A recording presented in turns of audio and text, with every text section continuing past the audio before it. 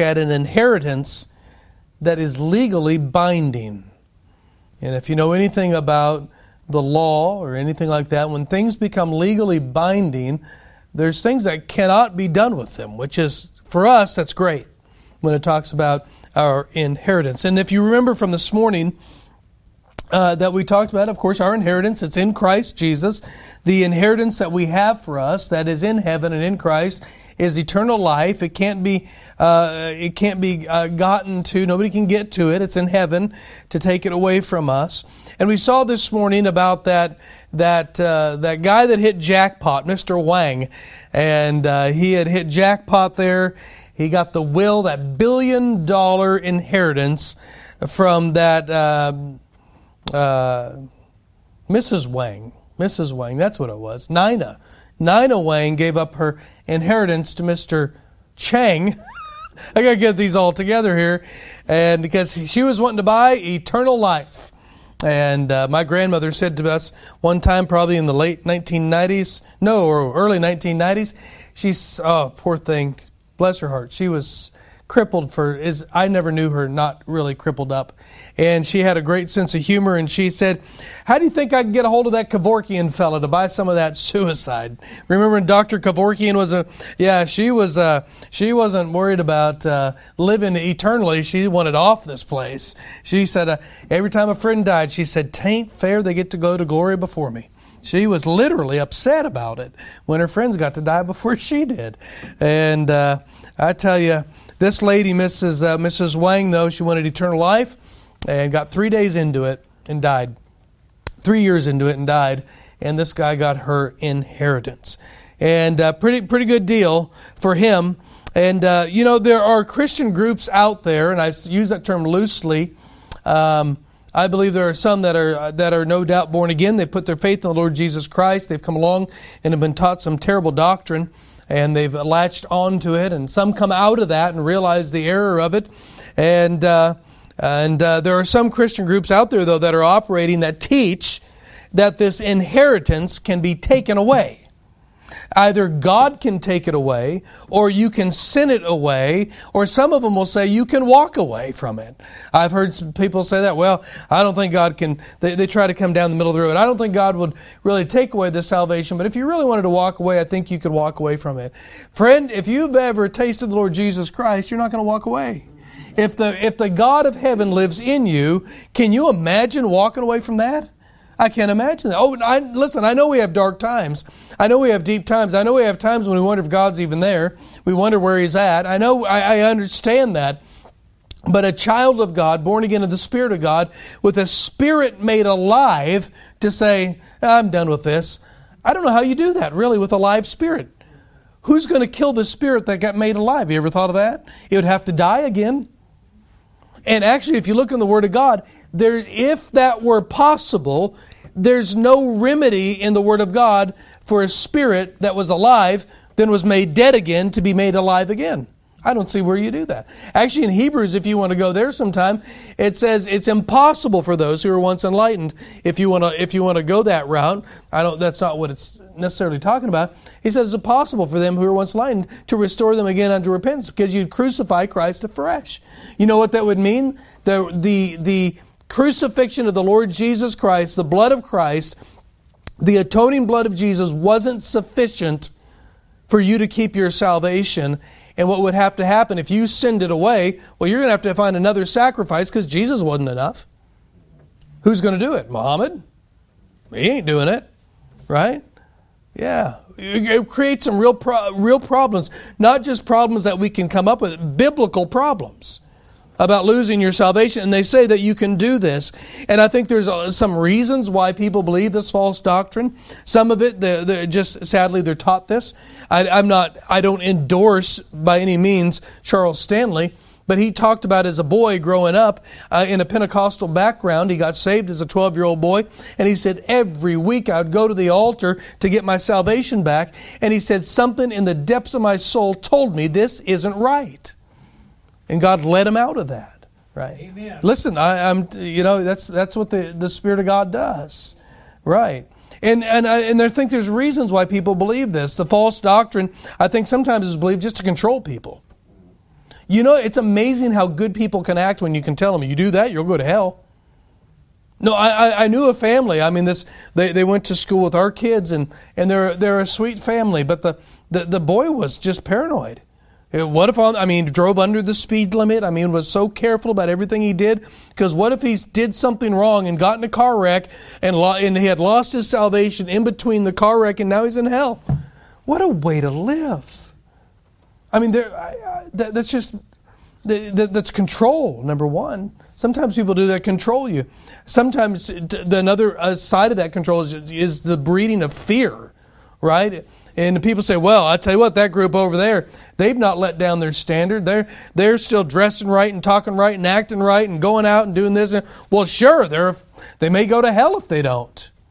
I would rather somebody live like that because they have a heart desire for God and love God than I would somebody totally controlled by fear and afraid that they're going to lose their salvation.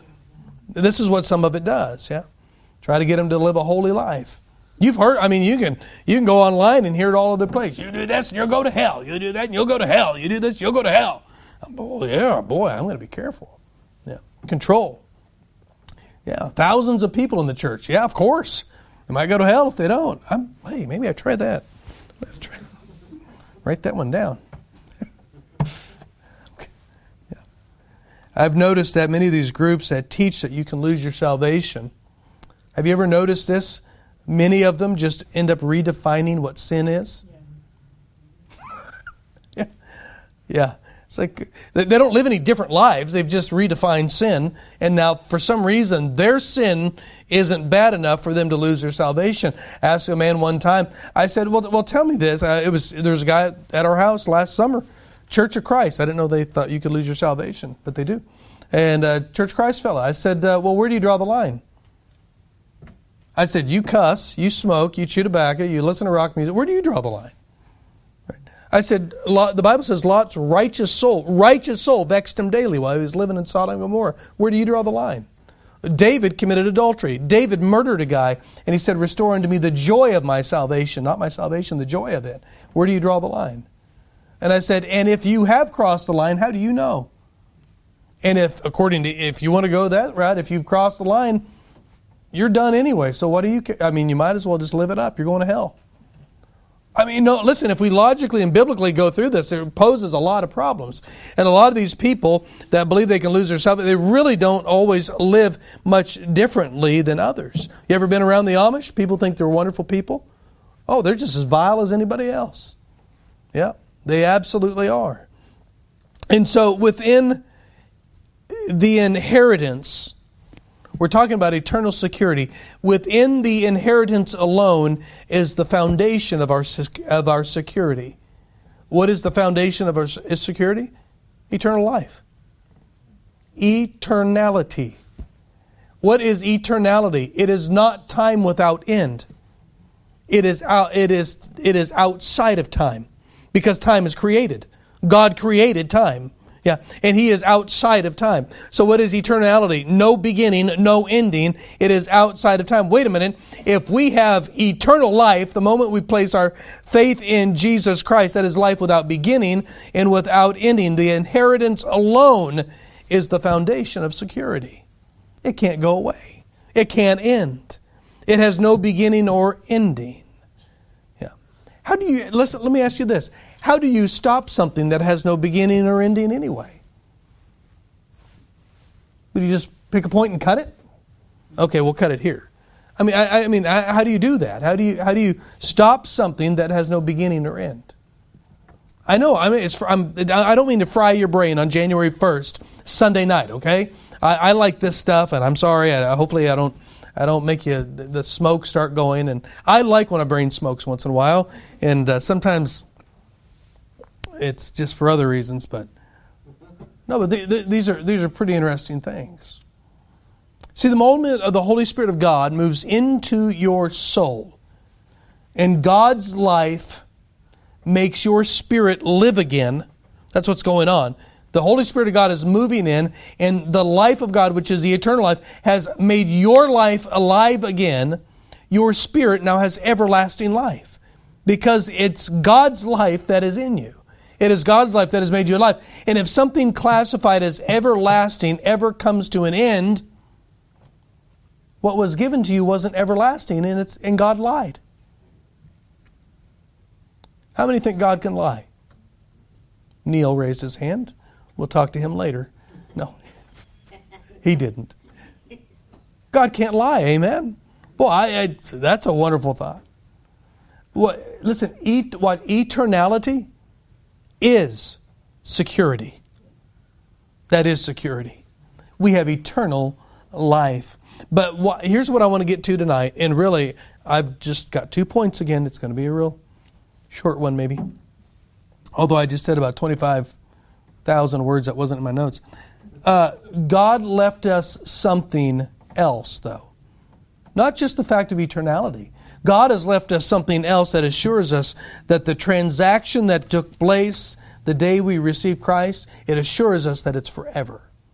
It's forever. I want you to take your mind back. You can go back even to Genesis 15 if you want to. But if you don't go back there, take your mind back to Genesis 15. I want you to think about and remember the covenant that God made with Abraham. I'm going to show you something here. Genesis 15. Remember, God had promised Abraham a son. He hasn't had a son yet. He is childless. Sarah is childless. There is only one male possible heir in the family, one of the servants, Eleazar. But God gave a promise in chapter 15. Look at verse 1. And after these things, the word of the Lord came unto Abram in a vision, saying, Fear not, Abram, I am thy shield and thy exceeding great reward. And Abram said, Lord God, what wilt thou give me, seeing I go childless, and the steward of my house is this Eleazar of Damascus? And Abram said, Behold, to me thou hast given no seed, and lo, one born in mine house is mine heir. And behold, the word of the Lord came unto him, saying, This shall not be thine heir, but he that shall come forth out of thine own bowels, he shall be thine heir. And he brought him forth abroad, and said, Look now toward heaven, and tell the stars, if thou be able to number them. And he said unto him, So shall thy seed be. And he believed in the Lord, and counted it to him for righteousness. And he said unto him, I am the Lord that brought thee out of the Ur of the Chaldees, to give thee this land to inherit it. And he said, Lord God, whereby shall I know that I shall inherit it? So if you see this here, God has promised him a lineage, and he's promised him a land.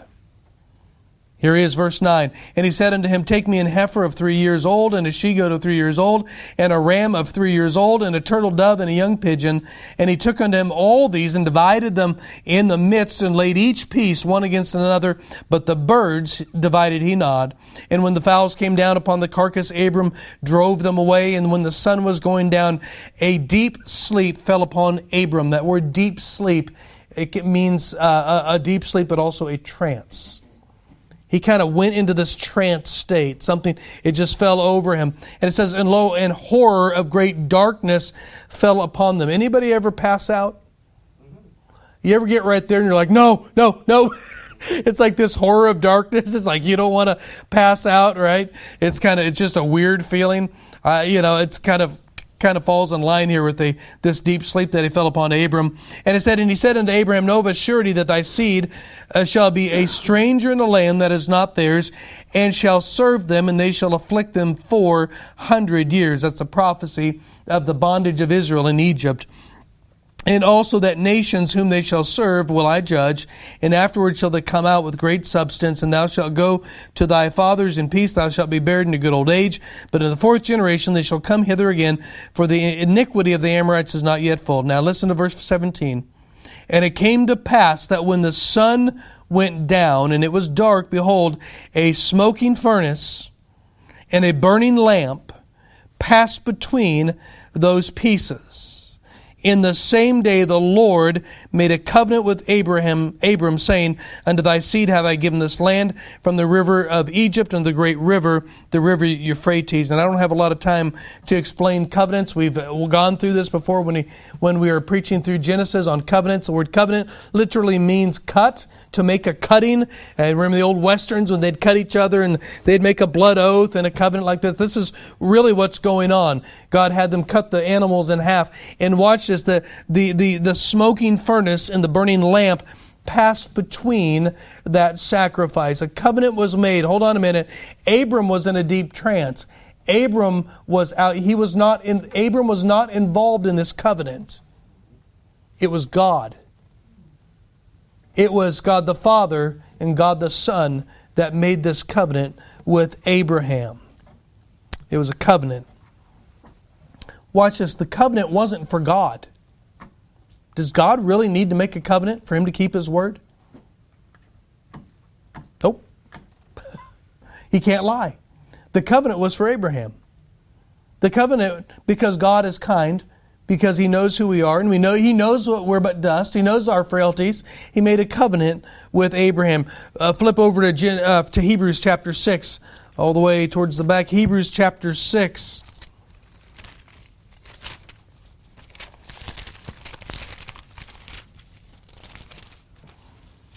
Hebrews chapter 6, look at verse 13. For when God had made promise to Abraham, because He could swear by no greater. Now, if you have a chance, you can underline this or whatever. He swore by Himself. Wait, there's the furnace and the lamp, right? I think that's what it was. Walking between the divided animals. And it says here in Hebrews that God sware by Himself, saying, surely blessing I will bless thee, and multiplying I will multiply thee. And so after that He had patiently endured, He obtained the promise. For men verily swear by the greater, and an oath for confirmation is to them an end of all strife. Wherein God, willing more abundantly to show the heirs of promise the immutability, the unchangeableness of His counsel, confirmed it by an oath. God didn't need an oath. Man needed an oath. Man needed assurance. Look at verse 18. That by two immutable things in which it was impossible for God to lie, we might have a strong consolation who have fled for refuge to lay hold upon the hope set before us. In Hebrews 6 it says that he talks about our consolation. He says here that God can't lie. And God here made a contract between Abraham, not between Abraham, but between Himself. Why? Because God is immutable. He is unchangeable. He can't lie. He is holy. He is light and not darkness. He can never make an error. He can never say a wrong thing. The covenants God makes with His people are not for Him. They're for us. They're for our assurance. Amen. They are to help us.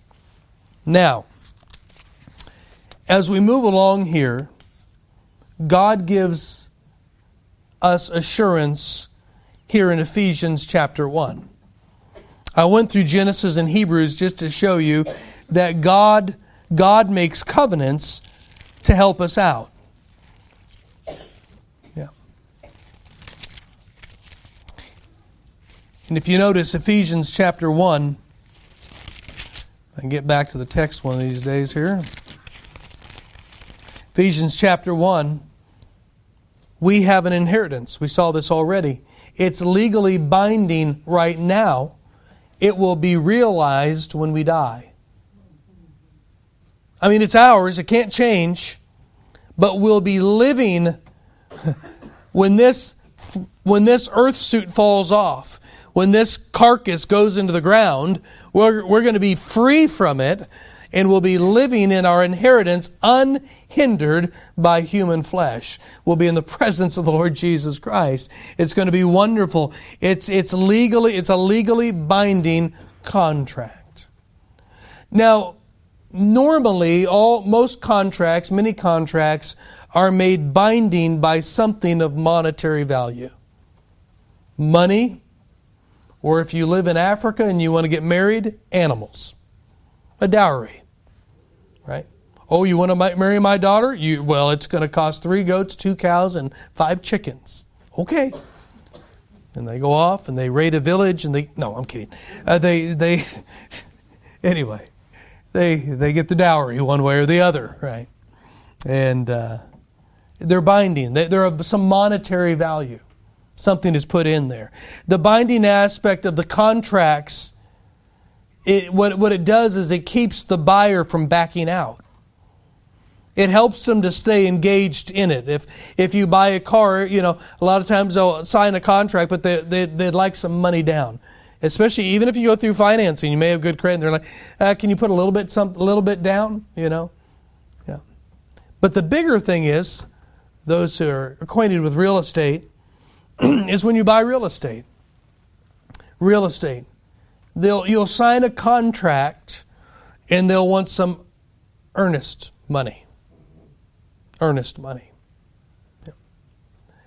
$500, $1,000. Our house that we sold last year or 2 years, was that 2 years ago? Oh boy. That whatever it was. They put $5,000 earnest money down. I said, they're not going anywhere. I kind of hope they do. Because we'll have $5,000 and we can list it again. That'd be great. They didn't. They bought it, right? And that's what it's doing, because they're keeping the buyer saying, no, I want this. I'm not going anywhere. I'm not plunking down $5,000 and walking away from it. Why they do this is because usually there's longer periods of time between the signing of the contract and the taking ownership of the possession. You can have 30 days, you can have 45 days, 60 days. Sometimes a buyer or seller, they may negotiate. I guess it's possible. Can you go 90 days? I guess you could go 90 days. But listen, that's a lot of time to have something go wrong. When I was in sales, the saying was, time kills deals. Why? Because you got to close them when they're hot, when the people want to buy, when they're ready to plunk down the money. You start waiting, boy, all sorts of things come up. Kid gets sick, car gets in a wreck, this happens, money goes somewhere. They're like, yeah, we're not interested. Should have closed that, right? Well, this is what you talk about real estate. I mean, time can go 30, 45, 60, 90 days going on. So what they do is say, no, you're going to put money down to make sure you don't walk away from this. Right? Because while we're waiting for the title searches and all of these things, buyers are looking at other houses and not yours because it's off the market. And you can lose buyers unless you have contingencies and things like that. But the thing is, the larger the earnest money, the better. Makes you a little more secure. Yeah. If you're selling a $100,000 home and they put $10,000 down, you're like, yeah, that's good. That's a good earnest money. That makes you feel a little more secure. And they say, tell you what, we'd like to go 90 days, but we'll put $15,000 on earnest. Okay, cool. I don't think anybody's ever done that on a $100,000. But if they did, you know how secure. No, don't miss this word. Do you know how secure you would feel if you had that much of an earnest money down on that worthless of a possession? Could you imagine them coming up and you might have we used to, all I know is really Aurora, and you go north of Aurora and you have these nice little houses on the north side of town, and you used to be able to get them for like $25,000, and could you imagine somebody coming in for a $25,000 home putting $5,000 earnest money down? I mean, it'd be ridiculous. It's what, a fourth of the home. But you know what that buyer's doing? He's feeling very secure. Because it's a really big earnest money for a lower value of a place. So, there's a good thing to have a large earnest. There's another thing here, though. There are consequences for backing out. Try to keep all these in your mind, if you would. There's consequences for backing out. You might get a lawsuit.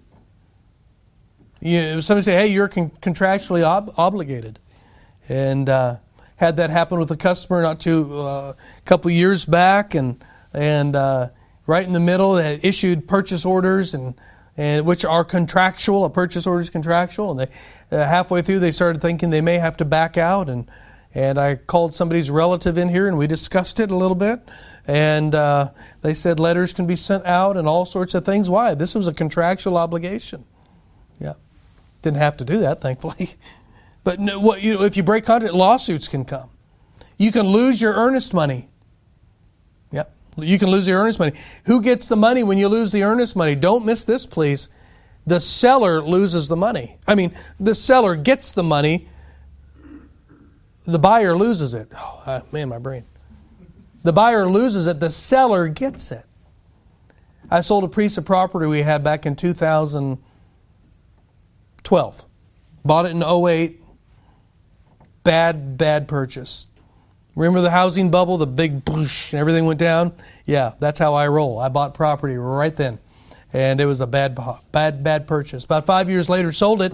And, the first thing we had was a lease to purchase. And this individual came in. It was 40 acres just south of Aurora. They wanted to put their cows out there for a year, and they wanted to lease it from me and buy it in a year. So we came up with the lease purchase price. It was a good price. We came up with the down payment, the rent fee for the cattle, and a non-refundable, all of it non-refundable. And in a year's time, she'd have all of her financing together, and they would purchase it. Well, in a year's time, they walked away. And I thought, I want to do this again. Best money ever made on that place. And never got another one. But what happens? The buyer walks away, and the seller gets the money. Yeah. Well, God put an earnest payment down on us. Look at verse 13 in our text. You didn't think we were going to get there, did you? In whom ye also trusted after that you heard the word of truth, the gospel of your salvation, in whom, after that you believed, here it is, ye were sealed with the Holy Spirit of promise, which is the earnest of our inheritance, until the redemption of the purchased possession unto the praise of His glory. You notice the order here. Verse 13. We are sealed with the Holy Spirit. Yeah. Verse 14. The Holy Spirit is the earnest. So what is a seal?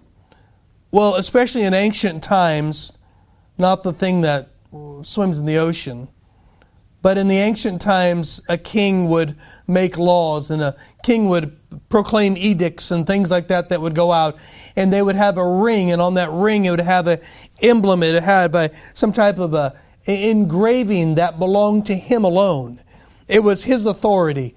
It was his binding seal. It was a legal thing to have that ring. He didn't just pull it off and give it to anybody. It was protected. And that seal, he would have a document maybe written up. And as you know, they would take that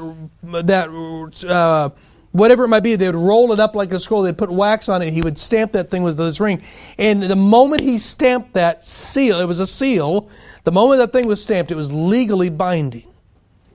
It was law. Remember this term, the law of the Medes and the Persians? The unalterable law of the Medes and the Persians. This is what a seal is. Let me give you a couple examples. 1 Kings 21 and verse 8. Remember that woman Jezebel. He says, so she wrote letters in Ahab's name. This was all about Naboth. Naboth, they said, hey, let me buy your vineyard. No, not selling it. Why? God said not to. So Jezebel came along and said, well, we'll fix you. So she wrote letters to the elders and the nobles that were in the city dwelling at Naboth, right? And she made up all these wild accusations against Naboth. And she said, well, he blasphemed the king and he blasphemed God. And it says here that, so she wrote letters in Ahab's name and sealed them with his seal. She usurped his authority, took that ring and sealed it with his seal. Now that document was legally binding. You say, well, Ahab didn't stamp it. Yeah, but his seal was still used. The moment that seal was law. It was law. Over in Esther chapter 8, remember Esther has come in to King Ahasuerus, and Haman has had all this plan to kill all of the Jews, and Mordecai knows about it, and as we know the plot, the whole thing unfolds, and Haman gets found out, he gets strung up on the gallows. Mordecai becomes a kind of second in command. Ahasuerus gives Mordecai his ring, and now there was a law that was already written under Haman that all the Jews on a certain day were supposed to be killed. And it was sealed with his ring, and it was unalterable, the law of the Medes and the Persians. It was unalterable. But what Ahasuerus did to get around that, he couldn't stop the law. But he let Haman write another law that said, you Jews, you can defend yourself. If anybody comes after you, you can kill them. And you know what Ahasuerus did? He gave his ring, his seal, to Mordecai. Mordecai sealed that, and the letters went out all over the provinces, the 127 provinces of Persia there. And the Jews were spared a seal. It's a legal transaction. It can't be altered.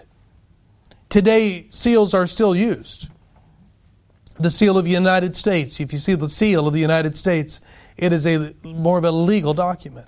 The seal of the state of Missouri, they may put it on a letterhead. Okay, that's kind of a seal, okay? It's kind of is. But what about a notary?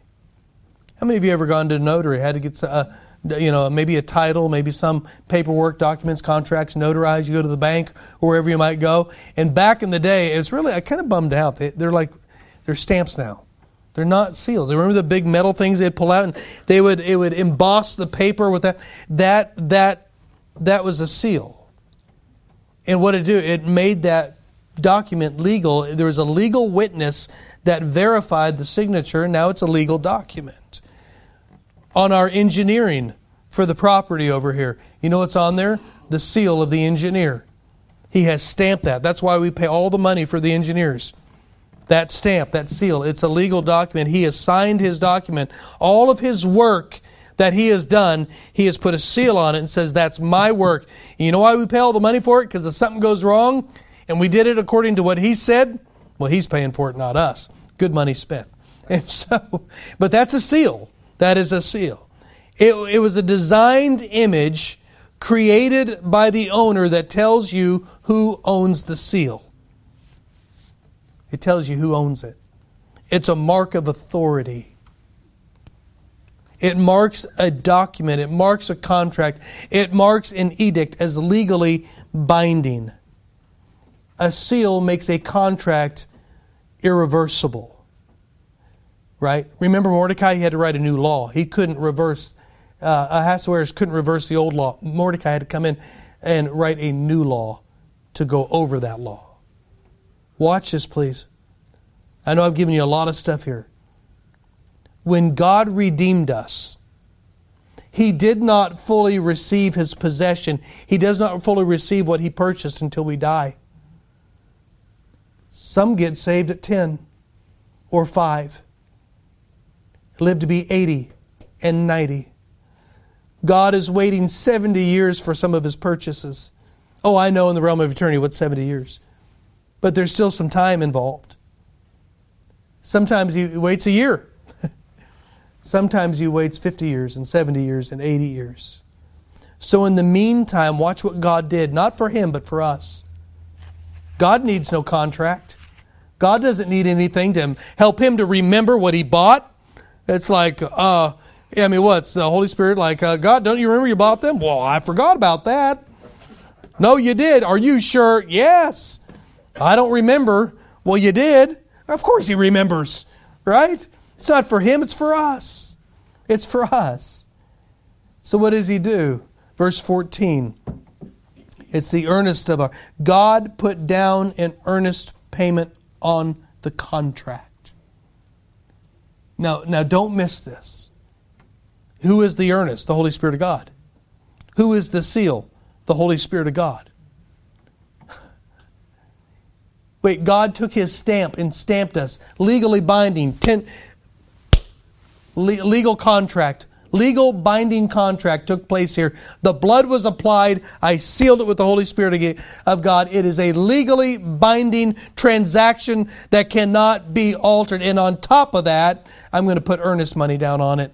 And I won't walk away from it. It's for you so you can sleep at night. It's for you so when you find yourself in sin, you can have some peace when you deal with it and know that He's not left you nor forsaken you. It is for us. It's for us. Yeah. So watch this. Just like God made a covenant with Abraham between Himself, right? It wasn't for him, it was between Himself. God's covenant for us is between Himself as well. Man is not involved in this contract. The seal is the Holy Spirit, and the earnest is the Holy Spirit. God is the seal. God is the earnest. I like that. How does it bring assurance? When you put earnest money down, we've already said it, and you walk away, you lose your earnest. The seller gets the money. Yeah. Do you know there are 3 things that can never happen? God can never lose the Holy Spirit. Let that sink in. God, what's, oh, great. The Holy Spirit is, somebody took him. He's gone. He can't lose him. God would never allow Satan to get him. I mean, that's just ridiculous. We can't even think that way. It's so ridiculous. And we know that God would never leave us. Hold on a minute. Do you realize that if God were to lose the earnest money, wouldn't it mean that Satan would get it? Now hold on a minute. How's that possible? Satan's like, oh, I got the Holy Spirit now. This is great. I mean, it's just ridiculous. It can't happen. Hey, this is how secure your salvation is. It can't happen. Satan will never get the earnest. Number one, God's never walking away. Amen. What did he put? He put something of great value down himself for what? A worm. A nothing. He put himself, the pendulum is swinging from something from the greatest value to something to the least value that he put down on. He's not walking away from it. You're secure tonight. He's not leaving. Satan isn't getting the Holy Spirit. He's not walking away from it. He's not at all. Hebrews 13:5, let your conversation be without covetousness and be content with such things as you have. For he has said, I will never leave thee nor forsake thee. You might make a note of Hebrews 13:5. Every time I read this, I can't get past this. Covetousness is linked to your trust in God. Let your conversation be without covetousness and be content with such things as you have. Why? He said, I'll never leave you nor forsake thee. Covetousness and contentment are linked to our security that we have in Christ. He says, I'm not going anywhere. Trust me. Trust me. Let me show you one more thing. Verse 14. Which is the earnest of our inheritance until the redemption of the purchased possession. We're sealed with the Holy Spirit, which is also the earnest down payment. How long? How long are we sealed? Says it right there in verse 14, until the redemption of the purchased possession. When's that? When does God get His purchased possession? Before or after we die? After. Wait, if we are sealed into the day of redemption, we can't lose it. God's not walking away from it. You'd have to give the earnest up. That's an impossibility. Yeah.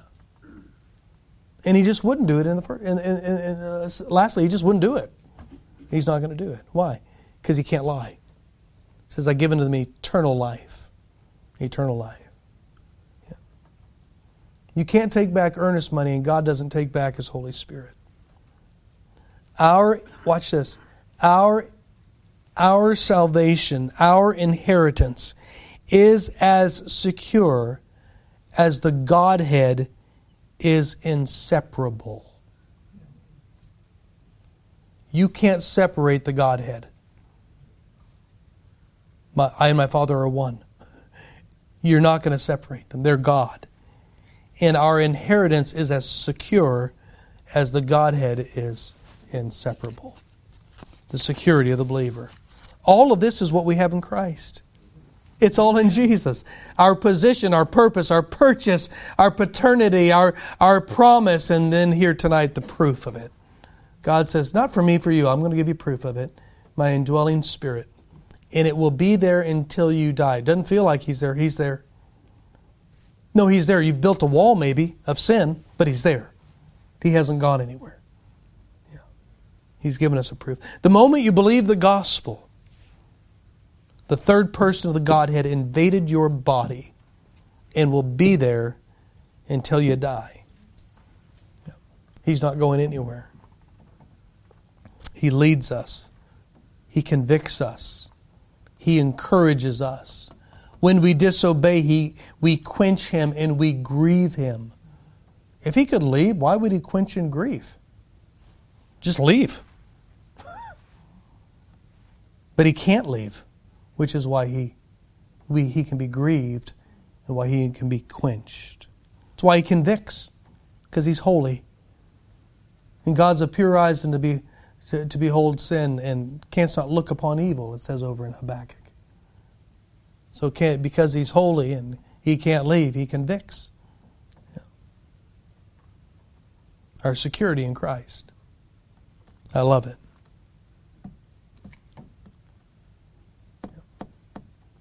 Are you in Christ tonight? Amen. Amen. Maybe somebody's watching online tonight and they're not in Christ. Yeah. If you would come to the Lord Jesus, God Himself would move in. The blood of the Lord Jesus would wash away every sin, past, present, and future. Legally, you'd be righteous before God. You would have the record of the Lord Jesus Christ. And His record is what? What is His record? That He was never even a sinner. Not that He never sinned, but that He was never even a sinner. That'd be your record tonight. The Holy Spirit of God would make that dead spirit of yours alive again.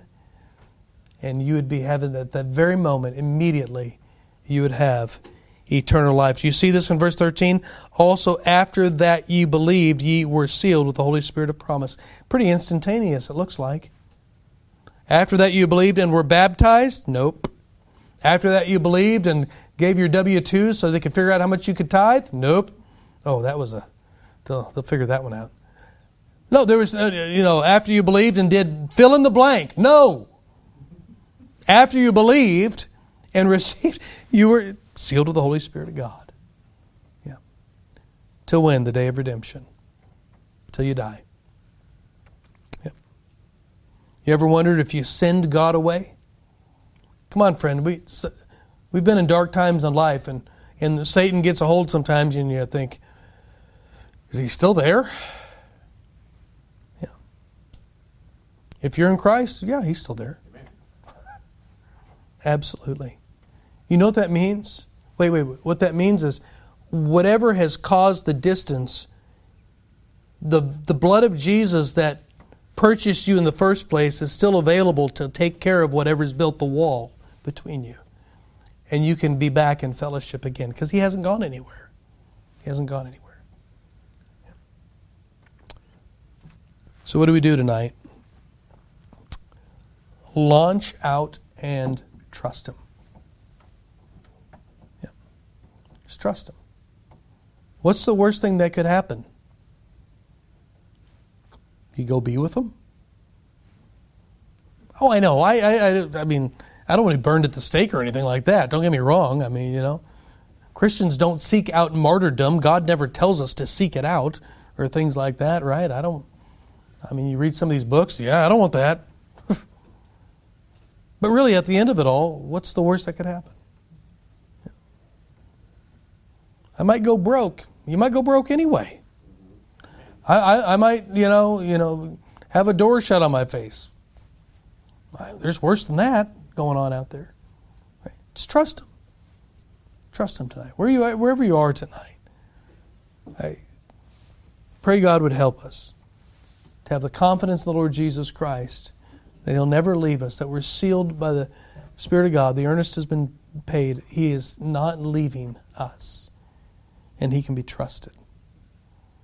Whatever God has been working in your heart for this year, maybe He's given you a new theme this year. Maybe He's given you a word this year that you want to focus on for the year. Maybe there's something He's put in front of you. Maybe there's a family member. Maybe there's a neighbor. Maybe there's somebody that God has put on your heart that needs the gospel and there's some fear and trepidation. Listen, trust Him. Trust Him. He won't leave you. He'll help you. Whatever God's doing in your life tonight, trust Him. Our Father, I think those words, trust Him, can become rather dull. We hear it all the time. Just trust God. Just trust God.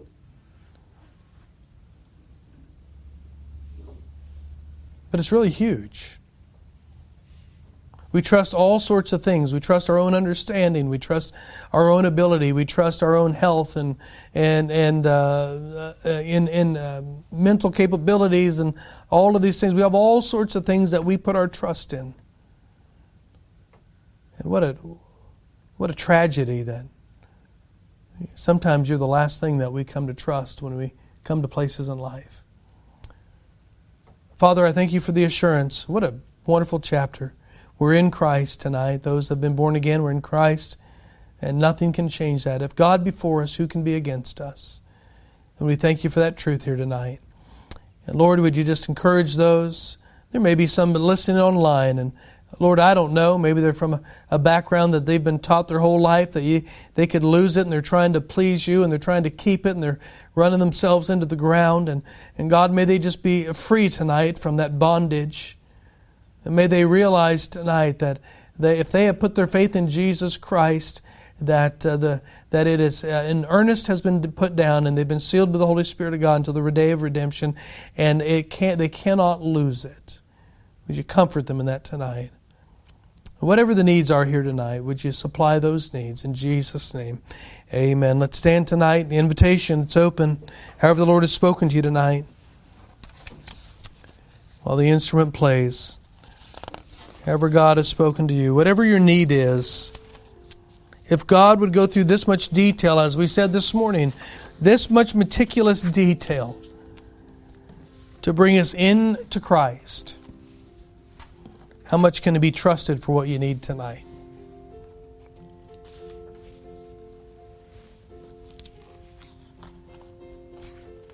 We have an inheritance tonight that is legally binding, and God bound Himself to it.